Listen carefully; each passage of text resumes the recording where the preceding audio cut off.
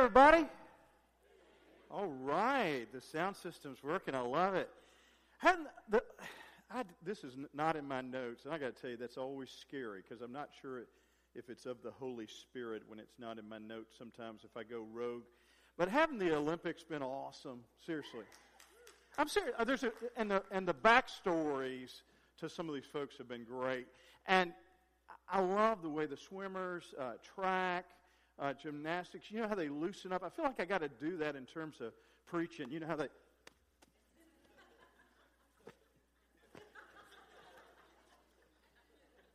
I think I just ripped my coat.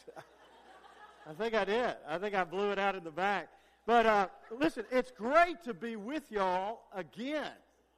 It's been about 5 weeks since I have been here in the Commons, and there's just a lot of energy.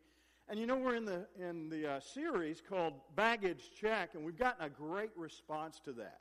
We really have. I mean, you've been very reflective. You've shared with us that it struck a chord with many of you, and we really believe that's the Holy Spirit at work in your life and in the church. And so we want to continue with that. And some of the affirmations that we've made, one is this, that we're on a journey. Life is a pilgrimage. And we feel great about the destination, but along the way it can get a little bumpy. It can feel a little full, and part of that is because while we may have taken some essentials, there is some unnecessary baggage that we have taken along the way. Whether we intentionally collected it and it's become a burden for us, or if it's just circumstantially, it's just gathered, kind of like hoarding, but on a road trip, and it's there. One guy was telling me after the service today that he and his wife went to Hawaii a couple of years ago to celebrate their anniversary, and they had like 7 suitcases. That's a little much for me. And he said one of them was packed with shoes. And he said, none of them were my shoes. And so sometimes we overpack. And what happens is that excess baggage puts us kind of in a prison of deception. We're held captive by that excess, and it's used against us. It's kind of like that parrot that was in the store, and the guy walked in, he saw the parrot, and the parrot said, "Hey, come over here." And the guy had been in the store once or twice, never really noticed the parrot. He walked over, he said, "Man, this thing can talk." And the parrot said, "You are one ugly dude." Said it to the customer. The customer, rightfully so, was offended, went back to the manager and said, "Look, you've got this offensive bird. I mean, that's not helping. I've been here a couple of times, and that's over the top." And he said, "I'll take care of it." So he goes over to the parrot, the owner of the business, and he smacks his beak a couple of times, and he rips out a couple of feathers and says, "You don't ever say that again. I don't want to ever hear that again." And so the customer kept looking around, and the parrot said, "Come on over here." And he said, "What?" He said, "You know what." You got to think about it a little bit. And there are voices in our head that says, "You know what? You're not worthy." It's baggage. "You know what? You don't measure up." "You know what? If there's a wrong way to do it, you'll find it every time." So my prayer is that we're being freed up from the "you know what," the satanic voices that are in our heads sometimes. So today what I'd like us to do is take a look at Deuteronomy chapter 34. But before we do that, let's pray. God, I thank you that you continue to do a good work in us.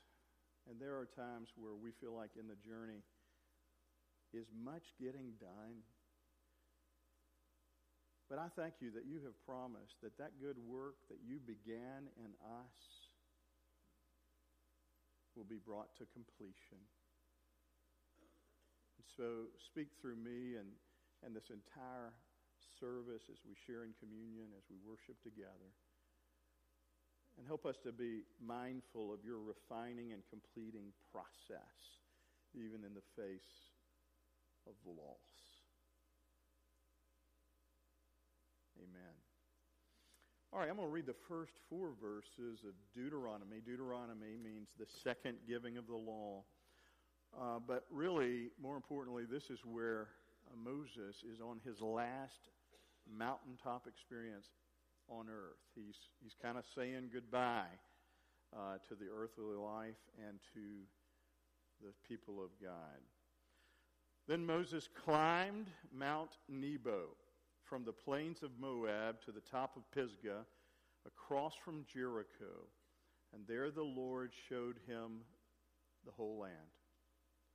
From Gilead to Dan, the Naphtali, the territory of Ephraim and Manasseh, and all the land of Judah, as far as the Mediterranean Sea, the Negev, and the whole region of the valley of Jericho, the city of palms, as far as Zoar.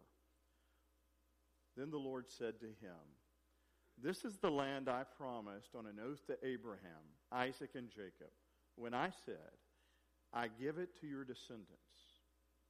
I have let you see it with your own eyes, but you will not cross over into it.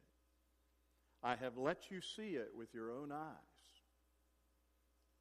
but you can't go there." Maybe you've had that kind of sadness touch your life. Maybe there's a sense of loss for you today, or a sense that you're not going to see the fruition or the completedness of maybe something that you've invested in. I was coming back from Ecuador. I actually did student teaching in Ecuador when I was in college, and there were multiple stops on the flight back, and I remember this as clear as it is today. I got off the flight. I was in Atlanta, and I was exhausted. It was a red eye, and I was tired and frustrated. And so I go to the baggage claim, and that obnoxious buzzer sound and light goes off, and this conveyor belt moves, and people are kind of ready to move on, and they grab their bags, and I'm waiting, and fewer bags are there, and then finally all the bags are gone, and mine doesn't show up. And I got to tell you, I was frustrated. I was exhausted, and so I went to the airline attendant that's there at the desk, not far away from baggage check, and I said, "Look, I've got a claim ticket. I don't see my luggage." She went over to her terminal, and they have to deal with the general public. Those folks are going to be canonized as saints one day, because she had to deal with me, and so she's typing it in, and she says, "Oh, we've got it. It's in Dallas." "In Dallas?" "Yes. Lost luggage." Maybe that's the way, that feeling of loss that Moses felt. I mean, think about Moses and his timeline, and how he was prince in Egypt, and then Mount Sinai and the giving of the law, and he was called by a burning bush, the voice of God, and he goes and becomes a shepherd at one point, and life is comfortable. He sees manna fall from the sky. Water runs from the stream. Battles, he was victorious, and the people were victorious. And all of that work, and he had an altercation. He, in a fit of passion, in a weak moment, he struck a rock twice. And I don't know. I feel like he was angry at God probably at that moment, and what he called those stiff-necked people. And it just doesn't seem fair, does it? I mean, as we look at this scripture, the punishment doesn't really match up with the crime. in some ways. I mean, as we think about it, look, Moses is a good guy, and he's had a lot of integrity. Okay, he blew it in a weak moment, but now he stands at Mount Nebo, all those other mountains, Horeb and Sinai. But Mount Nebo, God says, you can see the land, but you cannot enter it. And there must have been a myriad of emotions for Moses at that point. One was loss in not being able to see something finished that you really gave yourself to, and being affected by that. maybe there's some in here where you remember at a younger age, your mother and your father sat down and they introduced you to a word, and it was divorce. And there was a feeling of loss that you would not put the name mother and father together with a conjunction in the same way. They would have a different address. Or maybe you felt like, hey, I've been the bridesmaid at every wedding, but never the bride. Or maybe you've gotten that phone call in the middle of the night that says, there's been an accident and you need to come to the hospital. Feeling of loss. Dashed dreams. Or maybe a supervisor called you in and said, look, you've been loyal to the company, you've been faithful, but we're re-engineering. We are downsizing, and your position is going away. Feelings of loss. Or maybe a person. Maybe you've given of yourself, and you had dreams for a particular person. And you saw good things, but because of the mistakes they made, there's a grief because everything has changed. And I just wonder if Moses struggled with that same kind of grieving moment at Mount Nebo. Well, where is the hope? Where is the possibility of something redemptive here? And I want to say there is. A couple of things happened for Moses. And one was, I really want to believe that in that moment, he was close to death, and he's watching these people that he has poured his life into enter a promised land. And I really believe at that moment he began to see the bigger picture, God's perspective, that he was part of the process. And it really wasn't all about him, but it was about God's plan for God's people, and he was a key player. And so think about that for a minute. When Paul writes in the New Testament, the Apostle Paul writes, I planted, he's talking about churches, I planted, Apollos watered, but God brings the increase. Now for me, that's a healthy understanding of the church and growth. And I think about how the Lord has allowed me to serve in a variety of different places. And God has helped me to celebrate that no one of those places was my church, but I was simply part of his plan. And I can see where maybe I didn't enter into certain things with them, but God used me. And I really believe that God uses you as part of his plan. Even though it's not all about you, God is using you in something beautiful, something awesome. And so one of the things I believe was a dawning revelation for Moses was he got it. It wasn't just about him. I mean, Joshua was ready. He was the warrior. And Moses was kind of old, man. I mean, 120 years, that's old. And Joshua was ready. And he had raised up Joshua, and those people were entering in. The second is this. What Jeremiah writes in Ecclesiastes, I believe, was written upon the heart of Moses. It says in Ecclesiastes that eternity is written upon the heart of men and women. Think about that a minute. That God has made everything beautiful in its time, it says in Ecclesiastes, and God also set eternity in the human heart, yet no one can fathom what God has done from beginning to end. In other words, Moses was beginning to see, but he wasn't seeing a complete picture. But he could see how he was part of a process.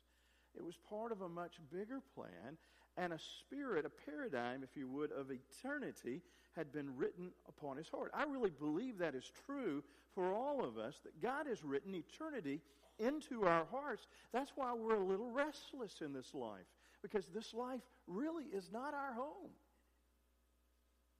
And so when there is a restlessness within us, there may be a lot of contributing factors, but one of those may be that we are homesick for something eternal.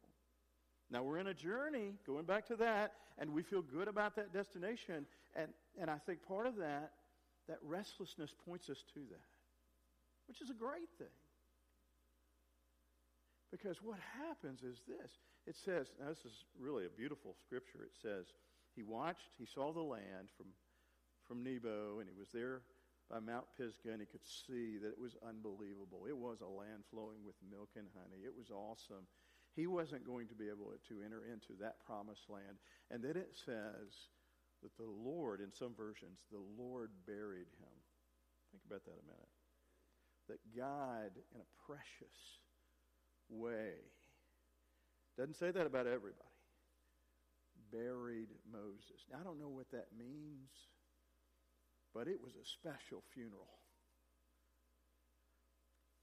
And then in the New Testament, this is why I think Moses had eternity written upon his heart, because at the Mount of Transfiguration, when Jesus was with James, Peter, and John, his close inner circle, the heavens opened up. It says that Jesus was glorified, and the Father said, "This is my beloved Son, in whom I'm well pleased. Listen to him." Peter, James, and John were wowed. And Elijah showed up. And who else? Moses. That is awesome. What that says to me is, while he was disappointed, he had to be disappointed that he did not enter into Canaan. There was a bigger promised land waiting for him. We can make peace with the fact that some things will never be figured out in this life. Some answers will never come to the questions we have. But we have a faith, a trust in a character. You know, when you could put your faith and trust in the character of somebody you believe in, you know their plans for you are good, right? And we can have that faith and trust in a living God, in Jesus Christ, knowing that his will is good for us. Ultimately, while we may be in this world and while there may be suffering, I can trust the character of God because he is good, even when things aren't finished, even when sentences aren't complete in this life. Because eternity has been written upon, thank you, Solomon, eternity has been written upon my life.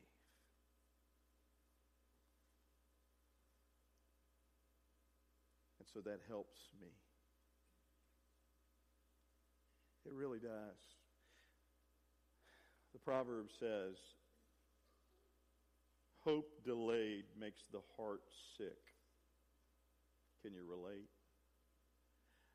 In other words, waiting is tough for that completion. But what happens while waiting may be more important than what we're waiting on. But that waiting is hard. And maybe there's been some loss in your life.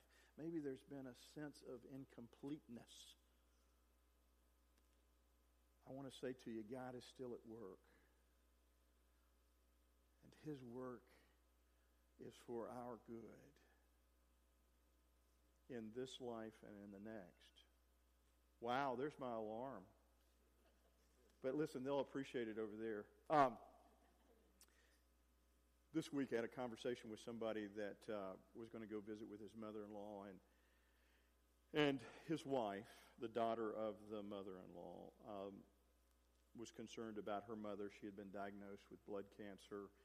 She's older, and the daughter said, I know my mother has a relationship with God, but I really would like for you to have a conversation with her about death and the fear of death and what's on the other side. And so my buddy Wes went to his mother-in-law, and he called her by that term of endearment, the grandmother name, and said, Grandmama, I know that you've invited Christ into your heart. And she said, yes, I have. On a couple of occasions, I've invited him into my heart. And you know what the doctors are saying. Are you afraid? And she said, I'm not afraid of death. I'm really not. I'm just going to miss you all so badly. I want to be able to see my grandkids and my great-grandkids be able to graduate and get married and have their own children. I'm going to miss some of the things that are my dream for you, my dreams for your family and my friends. I'm going to miss the people I love around me. But then she said, and this is where eternity is written upon her heart, but I'm excited about who I'm going to see. And she listed off her deceased husband. She listed off a sibling. She listed off a friend that had outrun her to heaven. Maybe today is Mount Nebo where you're standing.